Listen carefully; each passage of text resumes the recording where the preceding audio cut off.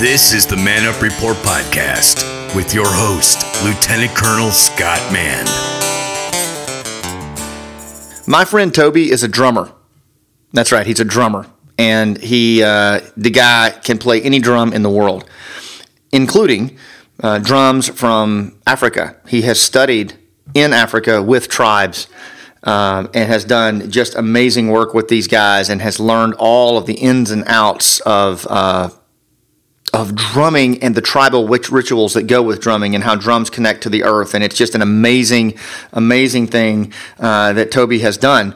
And the interesting thing about Toby is that's just the tip of the iceberg for him. This guy is a natural connector. Everywhere you look, he's always moving around, connecting people, and he's always doing it in a way that's kind of unassuming, but he's always at the epicenter of big things. I was just at a TEDx talk up in Cincinnati, and I was speaking at it, and Toby was not one of the organizers, but yet every party that was there, everything that was for the speakers, you name it, he was there, and he was always in talking to the most influential people and quietly having impact. And I went up to him and I said, "Toby, my friend, you are a catalyst." And he looked at me and he goes, "What's that mean?" And I explained it to him.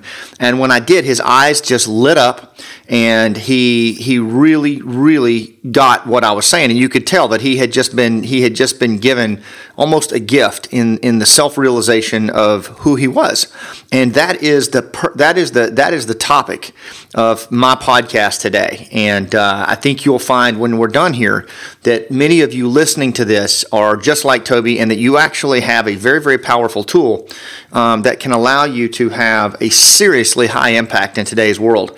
And we're going to get into that. We're going to talk about what that tool is and how you can take it from instinct to skill and have the maximum impact in your life and in your business. Hey, everybody, this is Scott Mann, your trusted source for leadership issues that matter to you. And on this podcast, on the Man Up Report, what we really focus on is impact.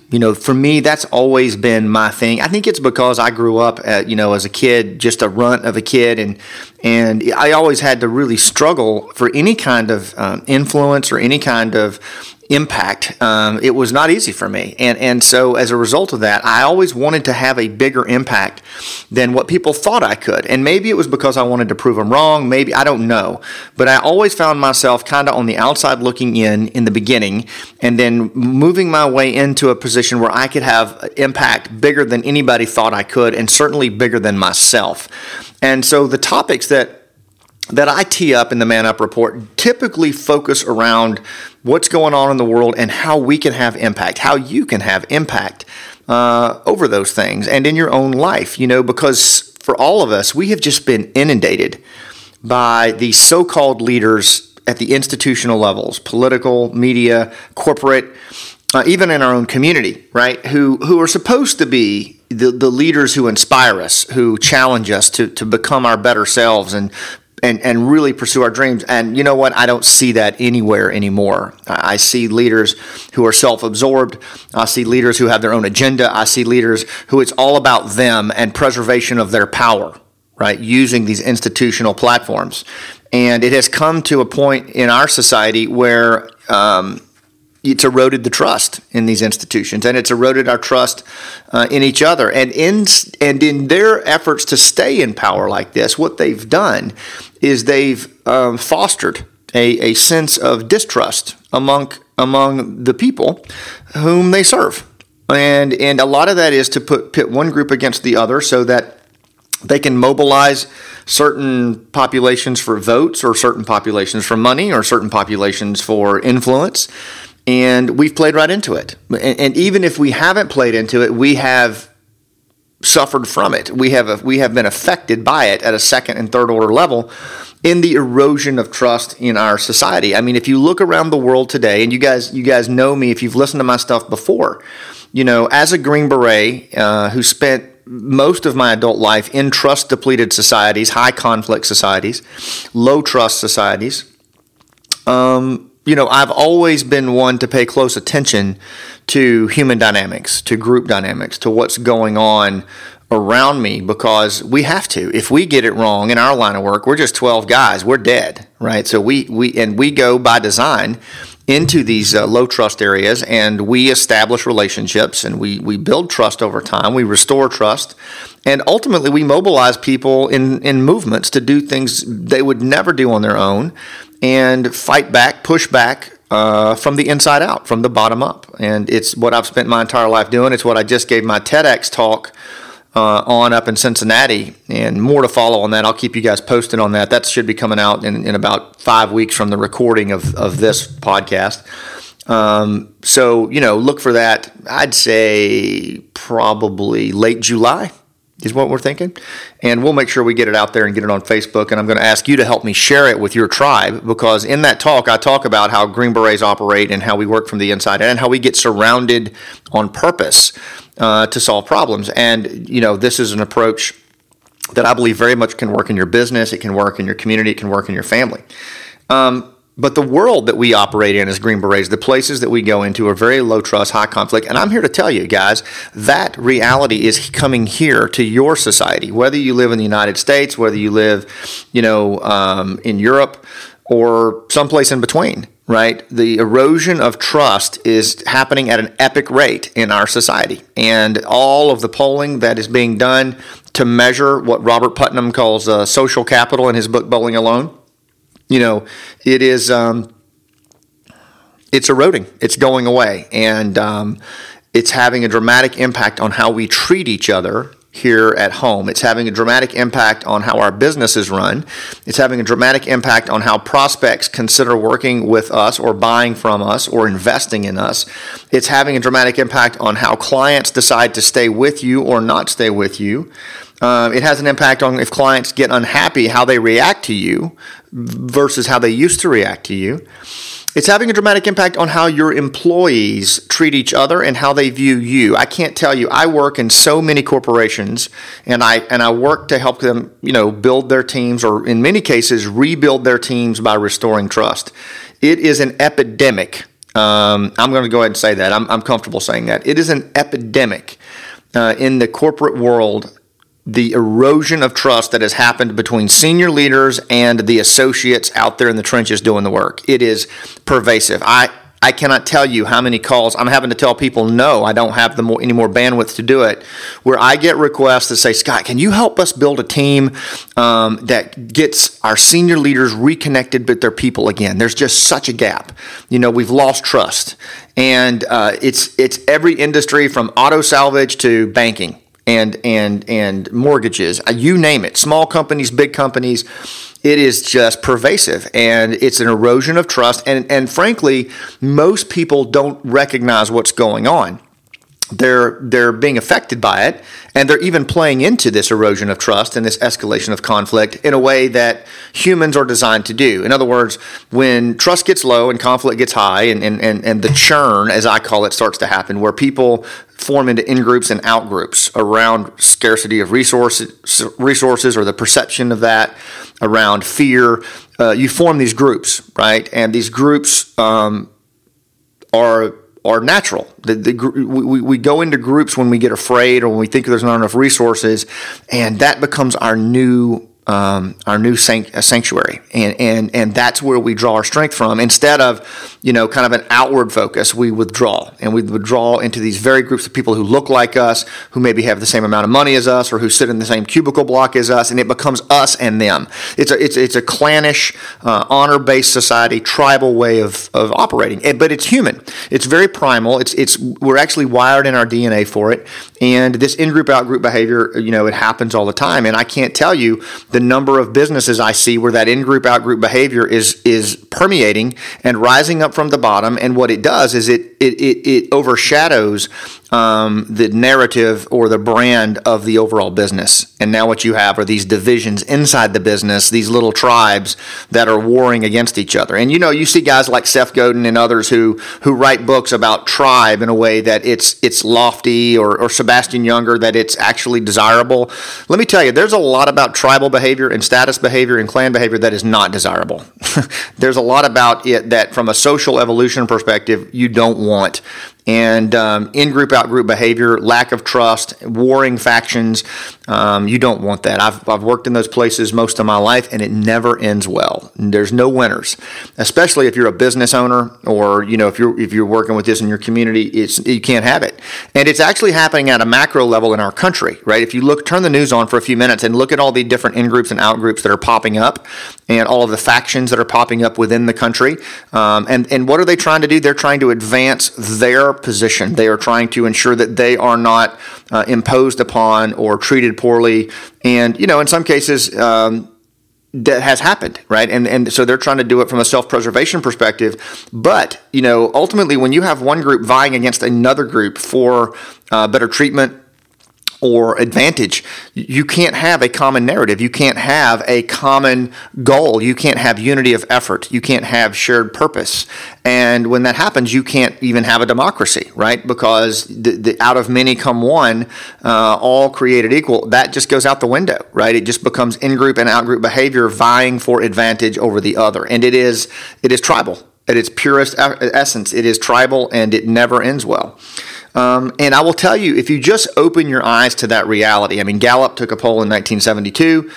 1/3 of Americans don't trust their neighbor. Today, Gallup is showing that as 2/3 say that. If you look at all of our institutional organizations, from the police, the politicians, media, those numbers have dropped from public trust from the 70s and 80s in the 1970s down to single digits and small teens.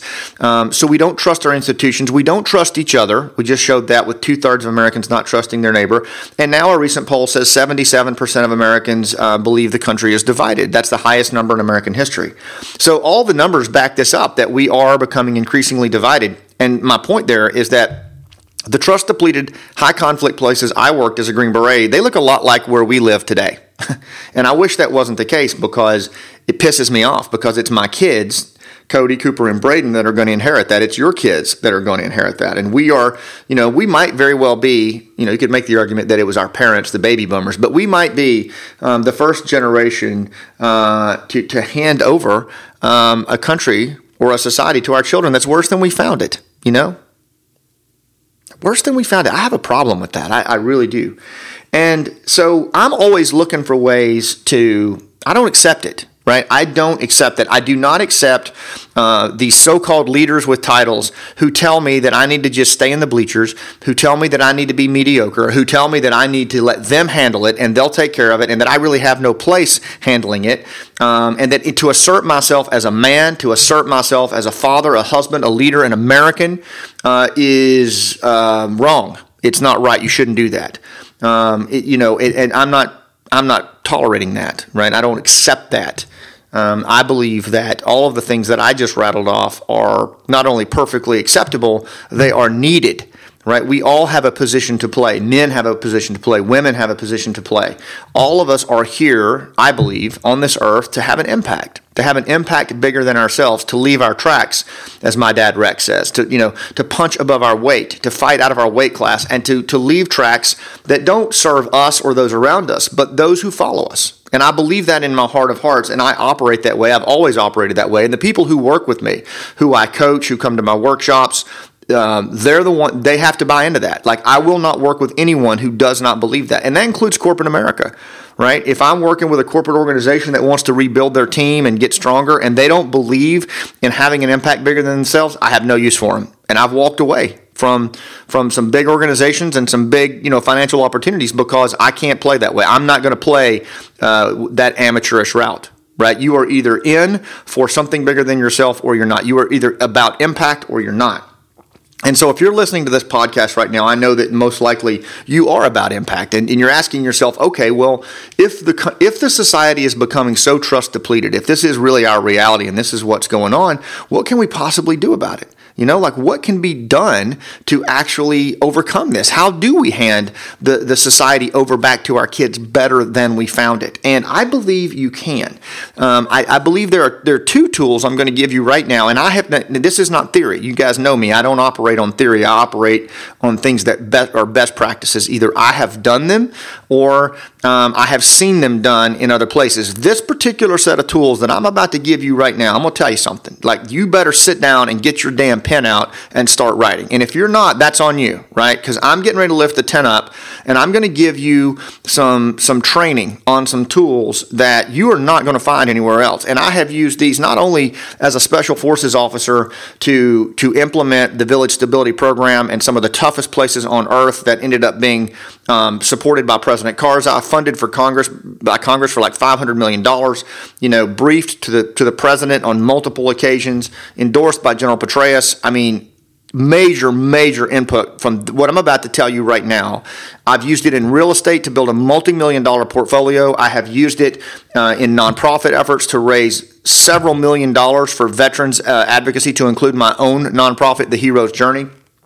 I have used it to connect with major players like Bo Eason, world-renowned speaker, Stephen Pressfield, best-selling author, Chris Crow, co-writer of Last of the Mohican screenplay, Stuart Diamond, to be trained, one of the 3 guys ever to be trained by Stuart Diamond as a negotiator.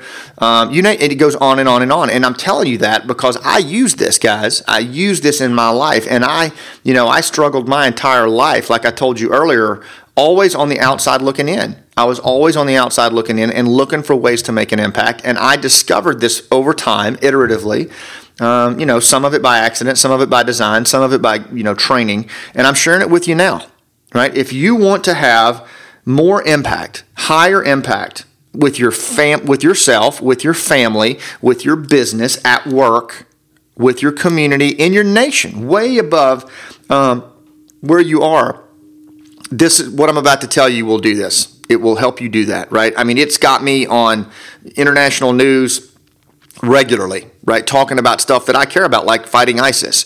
It's allowed me to put 2 number 1 international bestsellers out there, right? And all of that done myself. I don't have a team really that promotes me. I have no training in that world. It's just following this process. So I hope you're leaning in here and you're recognizing that you know me. If I cite those kinds of examples of how I've used it, you damn sure better be listening and leaning into it and figuring out how you can take it and make it work in your life, right? Because we need guys and gals like you having an impact, right? My kids, I need you leading my kids, and I need them to have the kind of impact that you were born to have. So get ready. Here we go. The first thing, there's 2 tools that we're going to go over today, right? And one of them is bridging trust. I need you to understand bridging trust. You need to be dialed into bridging trust in a way that no one else is around you. And those of you who have been trained on this by me before, we're going to go a little deeper here, but this is just a reminder. We always need it. And then number 2, I need you to be a catalyst, right? So we're going to talk about those 2 things. The first one, bridging trust. You need to understand that bridging trust is the highest form of trust in the world. And I modified this definition from Robert Putnam's book, Bowling Alone, which is a pretty darn good read on what's going on in our world with the erosion of social capital. And he actually calls it bridging social capital and bonding social capital. I've modified it down to bridging trust and bonding trust. And basically, bridging trust is the ability to trust beyond your own group, right? Just in the most simple terms. But what you have to understand is that the real leaders, the ones that have an advantage in life and business, they know where we come from. They understand that we all come from a clan mindset, a status mindset, a tribal mindset. Pick up my book, Game Changers, and read chapter 3, and you'll see what I'm talking about. But we all come from the origins of, a tribal type origin. And in that, you only trusted the people who were closest to you, your mother, your father, your sister, your brothers, your cousins, maybe your neighbors.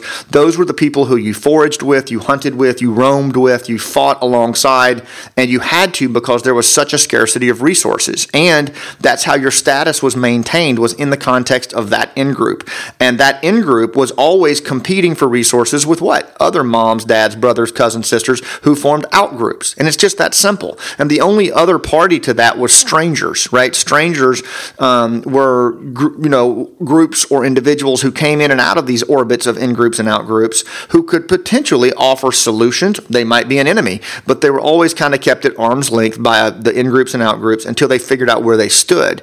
But those were really the only 3 dynamics that were there. And so the only trust that was possible during that type of social interaction was bonding trust. You bonded deeply and you trusted deeply with your mom, your dad, your brother, your sisters because you had to, right? You had to in order to survive.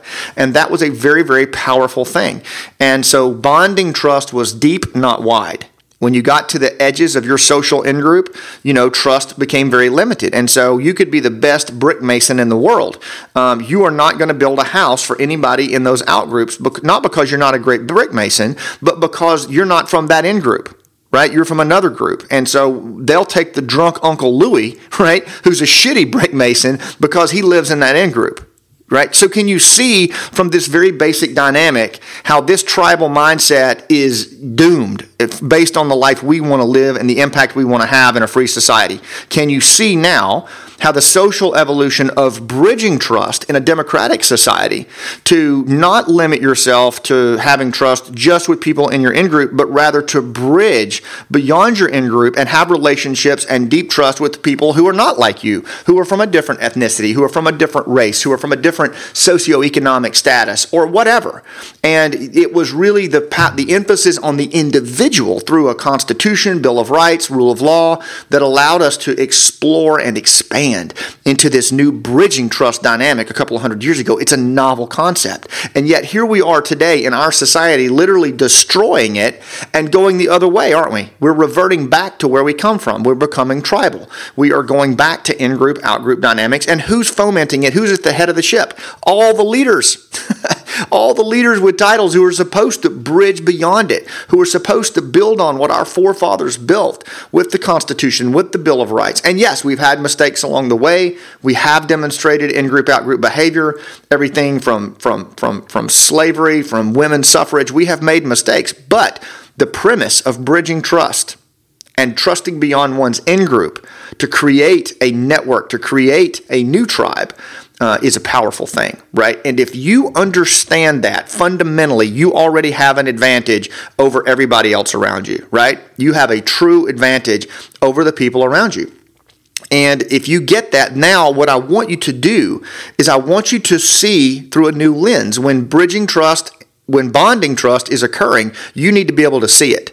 And at the heart of that bonding trust, that deep but not wide trust, you will see overt in-group and out-group behavior. It'll be as clear as day. You can't unsee this. You're welcome.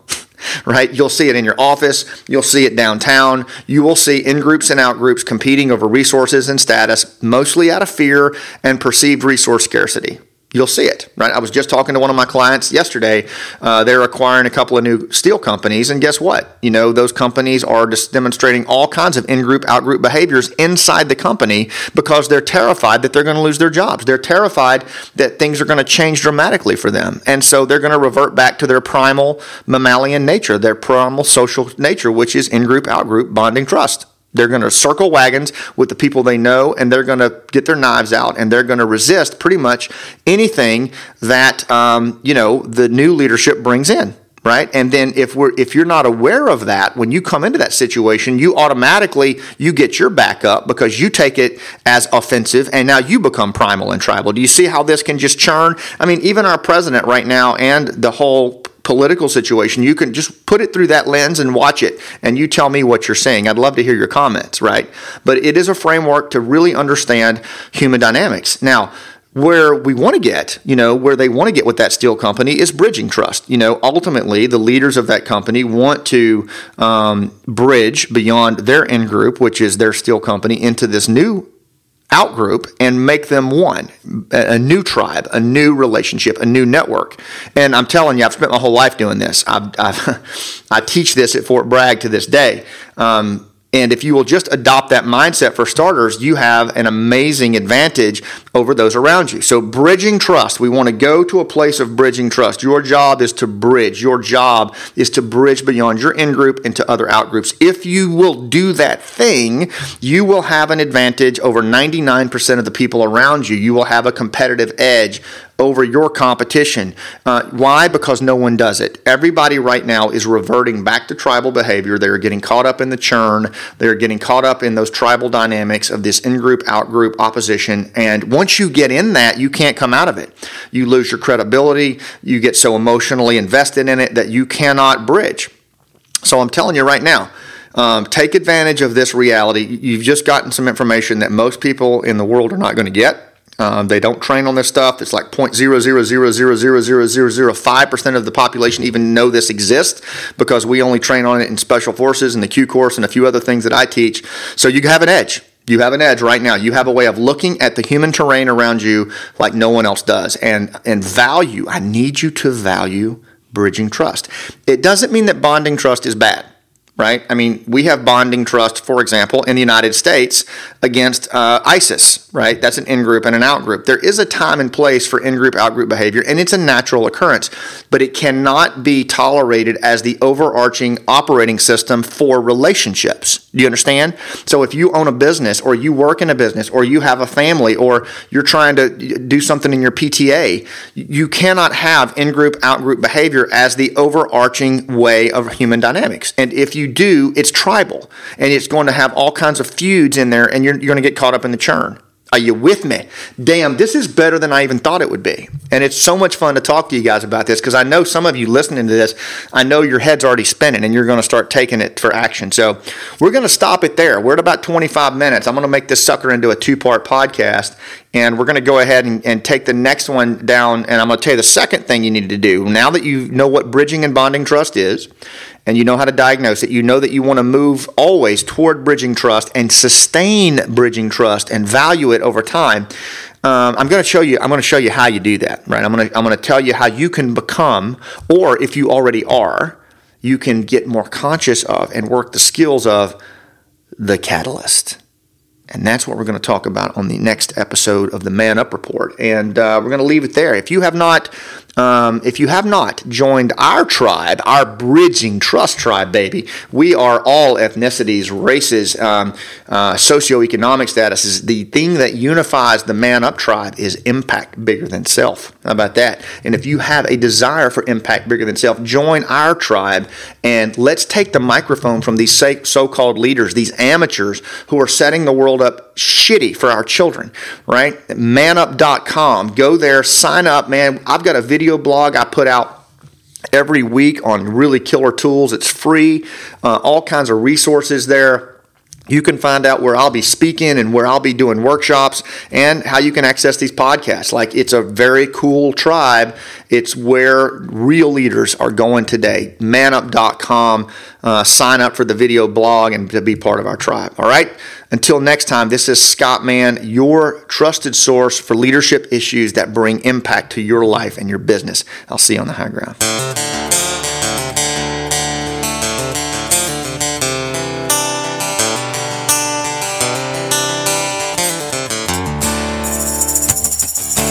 I fell asleep around Macon, running 80 on Highway 75. 18 years old, yeah, thinking I was good to go. It was a stone cold miracle I survived.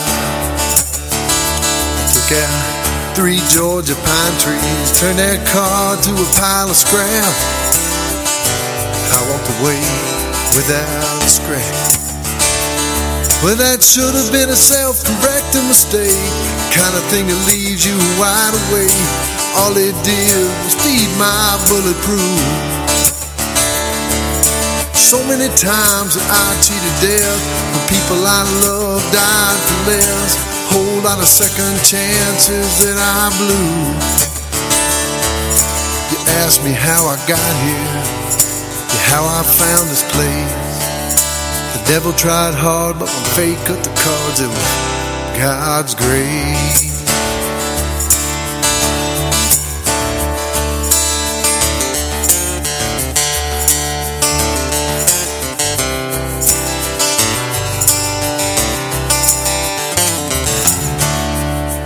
Fast forward to an angry young man fighting in the hills of Afghanistan, living for the moment on a one-way track. I learned my trade and I learned it good. I learned the value of brotherhood. Still cuts me like a knife, the ones that didn't make it back. Well, I can see their faces when I close my eyes. Brother, you can bet as long as I'm alive, they'll live on like a solid gold country song. So many times that I cheated death, when people I love died for less. Sometimes it don't seem right that I live on. You ask me how I got here, how I found this place. The devil tried hard, but when fate cut the cards, it was God's grace.